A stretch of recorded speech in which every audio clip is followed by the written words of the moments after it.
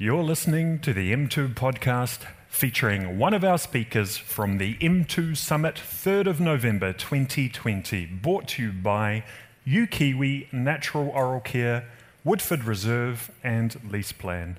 Right, as we become more dependent on the digital world for our world in general, the security stakes become bigger and bigger, and it's not just hackers sitting in the basements looking at bits of code that we should be worried about. Our next speaker has worked with MI5, the New Zealand Air Force, and now at Cordia to help develop cybersecurity processes to protect businesses. Please welcome to the stage HiIary Walton.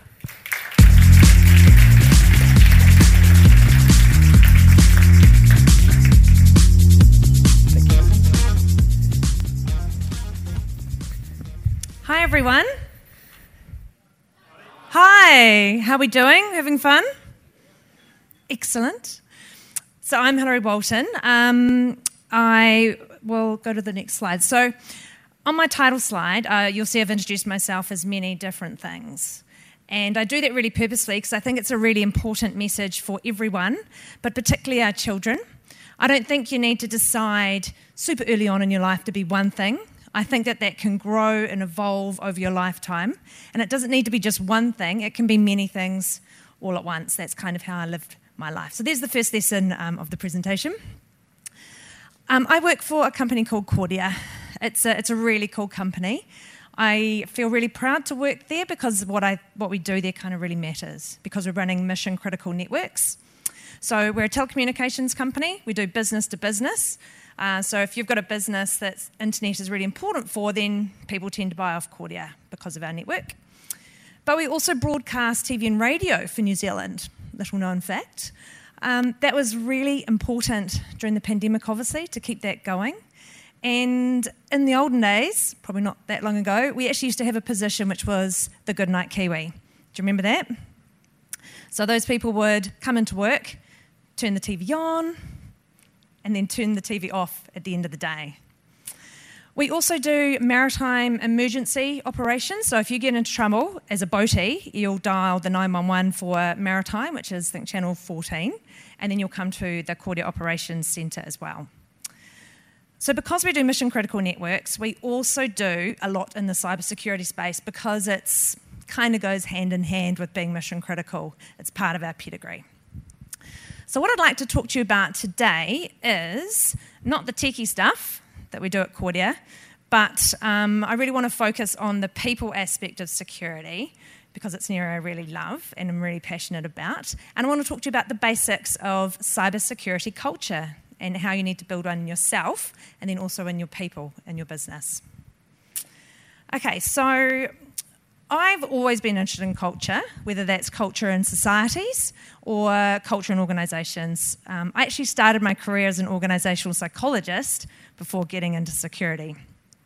Because every business has a unique internal culture that affects how it operates. And it's the same way that a family has a unique culture as well that affects how it operates. So take this family here. There we go. We all know this one, the royal family. So part of the problems that this family has experienced recently is because there's been this big clash in cultures. You know, there's the royal family and the prim and proper way that things are supposed to be done in a very conservative manner. And then Meghan marries Harry, and then they together start to try and change the very culture and fabric of that family. They're trying to change how that family operates.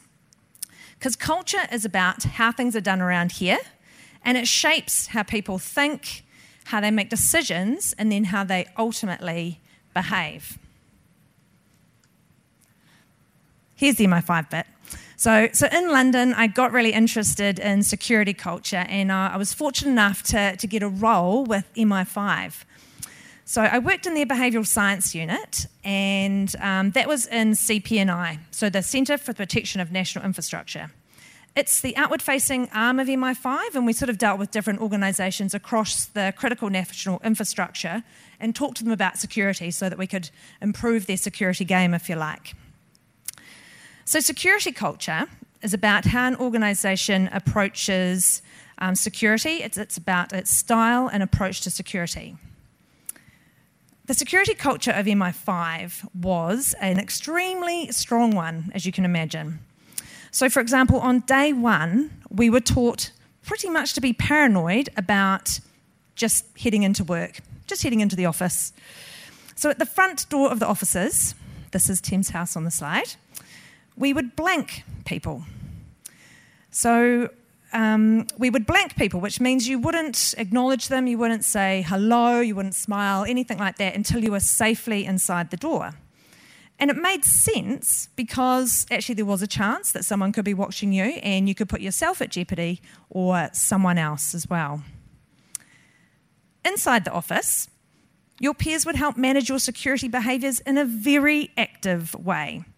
For example, if you left your computer unlocked on your desk as you walked away, or if you left any papers on your desk when you went home from work, or if you simply didn't collect your printing quick enough from the printer, your peer would give you some coaching, bit of a learning moment. If you did again, it would get more serious. And if you were a repeat offender, then you sort of got released to elsewhere and was pretty much asked not to come back to work. But it was right for the context of the organisation. But obviously, that's a very extreme example of a security culture. Culture pervades every part of business, not just security. It affects how it performs, it affects how it manages risk, it affects its health and safety. It impacts many things in businesses. But you know what? Security, if we just think of that part of the culture, well, it's not 50 shades of security. You know, it's sort of less sexy, potentially a little bit boring. And at the end of the day, sometimes you're just trying to put some blockers in front of people when they don't like that, when they're just trying to do their job. And if you've got it locked down too tight, then people feel like they just can't move. So you've got to find the balance. But how tightly you lock your organisation down is going to be a factor of the the environment that you're operating in, and whether that's appropriate or not. So I'm talking about security culture and behaviours. What do I really mean by that? So what are some of the mistakes that lead to hackers logging in rather than hacking their way in? Okay, here's some really people-centric examples I want to give you. And I'm going to use first person to describe them because I think it sort of makes it a bit more personal. I used a weak password on my account and it was easy to figure out or guess. I entered my credentials, so my ID and my password, into a website because it looked a little bit like my company login portal and because I received an email from what I thought was the IT department asking me to re-log in. I misconfigured my cloud. I'm just going to leave it there. I'm new to cloud and I just got it wrong. I took the person on the phone at their word because, they sounded trustworthy and I should have checked some more of the details or realised that maybe that prize I thought I'd won was just too good to be true. I didn't patch those systems or that vulnerability because, we've been really busy with project work and we just didn't get around to it. I gave my password to my EA, my executive assistant, as it was convenient for her to just log in and process those staff expenses. I don't update the software on my iPhone or my computer at home because, I just figured there were new features involved and I missed the fact that there were some critical security updates that I needed to get. I approved that MFA, even though I didn't actually initiate it, because, I approve these all the time and I just thought that was one kind of stuck in the backlog. I transferred the money because it looked like the email came from my CEO and it was asking me to really urgently do it. And they told me to put two-factor on my LinkedIn account, but, I never got around to it. And now my account's been hijacked and hackers are sending phishing emails to my 2,000 contacts and I'm so embarrassed. Or this is the best one. I took my laptop to the pub, stuck it under the table because I need to take it home later, and then it was stolen. So there we go. Human factor mistakes happen all the time. But failure to really improve security culture and give it the attention it deserves can lead to some pretty big impacts for organisations. We're talking loss of intellectual property, compromised systems, damage to brand and reputation of the CEO and the board, major incidents that can threaten the business's survival, and minor incidents, which are still really expensive and time-consuming to resolve. I borrowed this slide from one of my Aura consultants because I think it really paints the picture of why human factors are so important. Human factors were involved in 90% of data breaches last year, 88 to 91% of breaches in public cloud infrastructure, 90% of compromised attempts, and 70 to 90% of malicious breaches reported since 2005. To change a person or an organisation's security culture and behaviours, we need to understand that it's more than just awareness. For example, I think it's fair to say that we're all 100% aware that smoking kills us, but some people still smoke. And that's because they're not motivated enough, or they don't have the capability right now to quit. And security culture and getting people to do the right thing in relation to security is exactly the same. Take the use of password managers. So who here knows what they are? Yep. Keep your hands up if you're using one. And keep your hands up if you know lots of people who aren't as well. Or put your hand up if you know lots of people who aren't. Yeah. So if you're not using a password manager, the chances are you're doing one of two things. One could be you're writing your passwords down. You might be doing that on paper or in your phone or maybe a Word document in your computer. Or the other thing that you're doing is you're using maybe 2 to 4 passwords across all your accounts and you kind of rotate them through.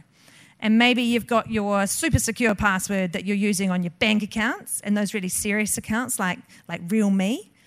And then maybe a slightly less secure one you're using on your social media, and then maybe another one on maybe your online shopping platforms.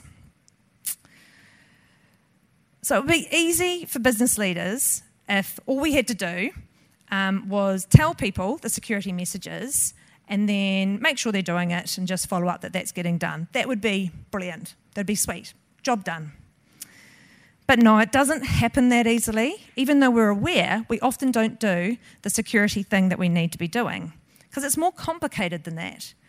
Instead, we have to be motivators, inspirers. We have to influence the business towards developing a security mindset, trying to make them be comfortable enough to challenge each other, depending on seniority as well, and also to do the right security thing when nobody else is watching. That's the key. That's the nirvana. So my goal, my wish, my aspiration is that everyone, so adults, older people, teenagers and children as well, we need to start early with these young minds, care about security and maybe even love it in the same way I do. So how on earth do we do this? To build a human firewall, we need to learn what it's like to be human. This is the reason I fell in love with security. This brings us to culture change. It brings us to, how do you inspire? How do you motivate? How do you really change the behaviour of people? And a human factors colleague of mine in London called Bruce Hallis said it really well. He said, first, you've got to learn what it's like to be human. And it sounds bizarre, doesn't it? I mean, we're all humans. We should know how we behave and why we do what we do. But it turns out we just simply don't. And this is where subjects like psychology, my background, neuroscience, and behavioural economics get to play in the exciting world of security. Now, those are big bodies of knowledge that, you can take years to kind of learn and get across. So here, I want to let you know about 3 of my personal inspirations when it comes to understanding people and then applying that security. Or digital culture, which is another passion project of mine. To be honest, you can apply this stuff to any business strategy that you might be running in your business because at the end of the day, it's all culture change. So here are the 3 books. Here are my 3 gems, if you like. The first is about the nudge concept. So it was popularised in 2008, and the book's called Nudge, Improving Decisions About Health, Wealth and Happiness. So nothing about security here, actually. But nudge is a concept which proposes that positive reinforcement and indirect suggestions as ways to influence behaviour and decision-making of groups and individuals. So, for example, if you want people to eat healthier food, then you need to put that food at eye level for them. Whereas if you just ban junk food, that's not a nudge, that's a ban. Another analogy might be when you've paid for your petrol, you go into the service station to pay, and you're surrounded by all these trillions of chocolate bars at the counter. And then so what do? Well, it's quite likely that you're going to pick up one as you go past and when you're paying for your petrol. It's that upsell. For a security example, when I was redesigning our Cordia intranet recently, I created 2 buttons on the security homepage. So one was, how do you report a security concern? It's a really important one. I want to know about those. But then the other one was, how do I suggest a security improvement? Now, both of those buttons actually go off to the same form in and behind the scenes. But the reason I made them 2 buttons rather than one is because I wanted people to think, right, I need to report that security concern. Oh, actually, yeah, I've probably got a suggestion that I could do as well. I'll do that also. The second book up here is Heard. So, How to Change Mass Behaviour by Harnessing Our True Nature by Mark Earls. This book says that marketing shouldn't start with the individual, and if you do, then that's flawed. You should start with the herd because human beings are naturally herd animals. And I have a video of Mark, which I'm going to show you to explain exactly what this means before I come back to talk about Working Out Loud by John Stepper. Before I do, quick survey, who's seen who knows these books? Oh, okay. It's always interesting when I ask that. They were quite influential for me, so I hope that you enjoy them as well. Right, let's get the video on and have a look at what Mark's got to say. Mark Earls is one of the leading figures in strategic planning from the communications industry. He is an award-winning author of several books, including Heard, How to Change Mass Behavior by Harnessing Our True Nature. He is a professional student of human behavior with a unique ability to apply his learning to the world of strategy and business. Be prepared to change your view on the world.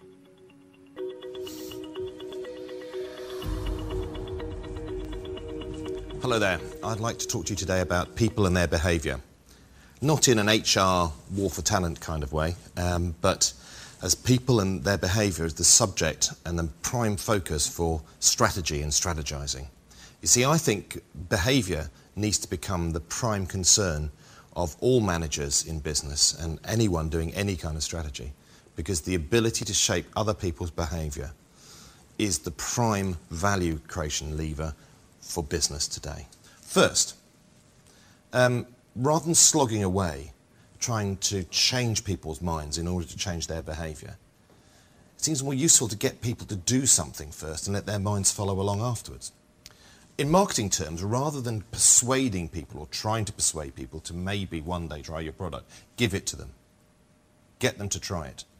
And get lots of people to try it. And by the way, this does put a big focus again on making good products. If you want to start a revolution, start one. Don't sit around theorising about the best structure for the Revolutionary Committee and the best routes to the palace. Take it. Whatever you do, make sure you set your strategy in behavioural terms, in measurable behavioural terms, rather than opinions and attitudes and awareness and all that stuff of what goes on up here. And please, don't waste too much of your time and money on asking people what they do and why they do it, because they just don't know. Thinking is very far from being the big thing, the big precursor. In fact, thinking and doing have exactly the opposite relationship to each other. Let me explain. First, the kind of deliberative thinking that we normally describe our accounts of our own lives with thinking before doing is really much less common than we imagine. Think of it this way. Human beings are to thinking as cats are to swimming. We can do it if we really want, but only if we really want. Most of our lives are spent doing things and making sense of them afterwards. Our minds are lazy. We use shorthands, we know from neuroscience now. Shorthands, rules of thumb. And this is why, by the way, we're so open to errors, things like what's called substitution bias. We see what we expect to see and not what's actually there. By seeing what we expect to see, we miss out on what's really going on in the world. Surely, you say, some people must have more influence over the rest of us than others, don't they? We all know people like that. And if we were just to focus our efforts on these influentials, then clearly our strategies for change would be very different in their success. Now, unfortunately, there's one thing that's been lost in all these fine words, in all these great case studies, and that's the truth. Because behaviour doesn't spread through populations like diseases. Most of the behaviour that we're interested in, addictions aside, spread through populations without any real stickiness at all. I mean, I struggle to understand how using a particular soap bar like Dove or a Cif cleaner is actually sticky or interesting in that sense. Indeed, most things that spread, most fads and fashions, are just one of many similar things that could have spread but didn't. It's rarely the thing, the behaviour, that's the important bit. And here's the big point, nor do things seem to spread through the influence of a very small number of people, the few, the influentials who tell us, the rest of us, what to do. Rather, they spread from exactly the opposite end, from normal people copying what normal people do. Copying shapes so much of human behaviour that it's hard to believe that we have ignored it in business till now. Indeed, if you take one thing away from this talk today, it should be this. I think the best way to improve our ability to strategise and to improve the results of our strategising, to create some impact on people's behaviour. So that's Mark Earls. What he talked about there was the fact that culture is passed on through copying each other. You know, it's more powerful to show people what to do and get them doing something than just tell them what to do, as we do very often in security awareness. So let's take the example of the password manager that we talked about earlier. What if, instead of telling people to use a password manager because it's, good for them to do so because they've got 20 to 50 accounts and you can't possibly remember all the passwords for those and have super strong ones that are hard for hackers to break into. What if instead we did a workshop and you got people to come along and you showed them how to download a password manager and how to set it up? They'd be away, wouldn't they? And so that's what I try and do now. When people tell me as a security professional that they're not using a password manager, I go, oh, okay, cool. I'll show you how to do it. Right, get out your phone. Get out your phone, go to the App Store, and a really everyday password manager that I quite like. Of course, you can pick your own on this, and I'm certainly not getting any commission from this company. But a really super easy, friendly one that I like is LastPass. That's LAST gap PASS. LastPass. Okay, so download that. Okay, now you've got that on your phone, you're going to need to register with it. Now, there's a free version of this, and this is absolutely great for everyday use. You don't need to go premium unless you're kind of using it for your business and you want to share passwords with your team. So register in that. Right, now you're done. I like changing one person at a time, or maybe roomfuls of people at a time. So the next thing you need to do is when you get back to your laptop, you want to download the browser plugin for that as well. So what that's going to do is the passwords that you enter into your password manager are now going to sync across all your devices. So your phone, you can put one on your iPad, one on your laptop, and then that's going to make it really easy to find the password that you need. Okay, so the last book I had up there was Working Out Loud by John Stepper. Now, I'll forgive you for not sort of knowing about this particular one because it is a newer book out on the market compared to the other two. But Working Out Loud is, well, it's kind of been a bit of my own personal secret sauce, to be honest. And it's called Working Out Loud, but I sometimes wonder if it's not dreaming out loud because I never know what doing this, where it's going to take me and what my next opportunity is going to be. But it's been turning out pretty well so far. For example, a really big thanks to the Cordia marketing and comms team because they saw me and what I was doing on LinkedIn, and that's how I got my current role. So it does work. So I came across Working Out Loud when I was working as a digital transformation lead in a different organisation. I was changing the way people were doing things and giving them new tools, and I was a digital leader. So I thought, well, I better learn how to develop some digital behaviours The current modus operandi at that organisation was you write a really, really long verbose blog and you chuck it on your intranet, and that's how you communicate with your staff. And I'm sure that those got read from time to time, but I thought there must be a better way of doing this. So this is where I started to get into videos and using collaboration tools and social media and things like that. So I started internally in the organisation. I really wanted to put a face to IT and be accountable for the performance of IT. Ooh, that's a new thing, isn't it? When things aren't working well, you put your face to it and make it accountable. And I noticed that people were actually watching the videos, and it was kind of going quite well. Like, people would talk to me about the content of the videos for the projects that I was running. So I thought, oh, that's cool. Okay, well, maybe I'll give this a go, like in the world and on the intranet then, because I loved this whole digital culture piece. And security is a big part of digital because all of business, every role, every industry, and actually just life is going digital. So this is a really cool topic. Actually, I want to write a book on it. Oh, and I've done that for security culture, and it took me 2 years. So I can't do that with digital. It's got to be quicker. It's got to be faster. So let's do little videos and post them up on LinkedIn and Facebook and Twitter and things like that. Look, I didn't just start. That's probably a gross overestimation. It actually took me about a year to start because it's actually quite scary putting yourself out on the internet like this. What I have on this slide are some of my very earliest and most ugly videos. So you can see my face in that middle one. It's like doing that thing. The bottom one is me at home in my cardigan. And I've done that really deliberately as well because you can't get too tied up in post-production with this stuff. You've just got to do it 80%, as we've been talking about today, and then kind of push it out. Because, yeah, you've got to start and let the process sort of teach you how to do it.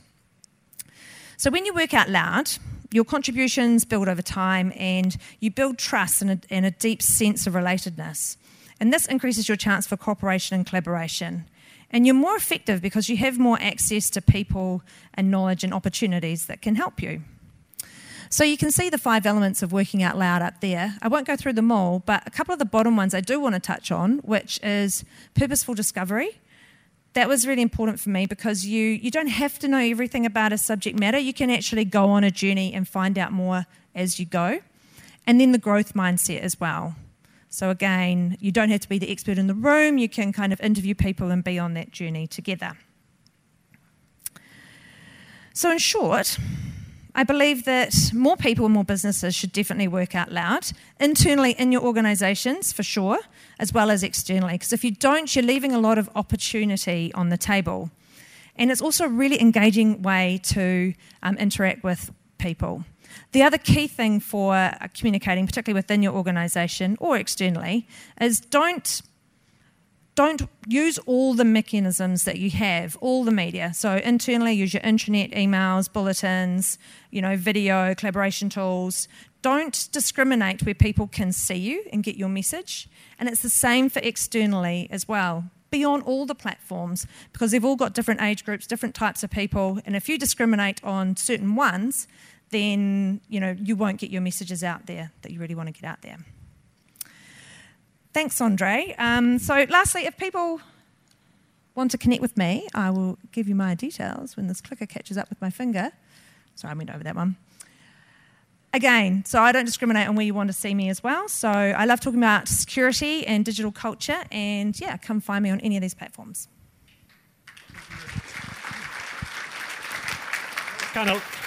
That was a little bit like presentation inception because we're watching a presentation while we're watching a presentation, so it was very cool.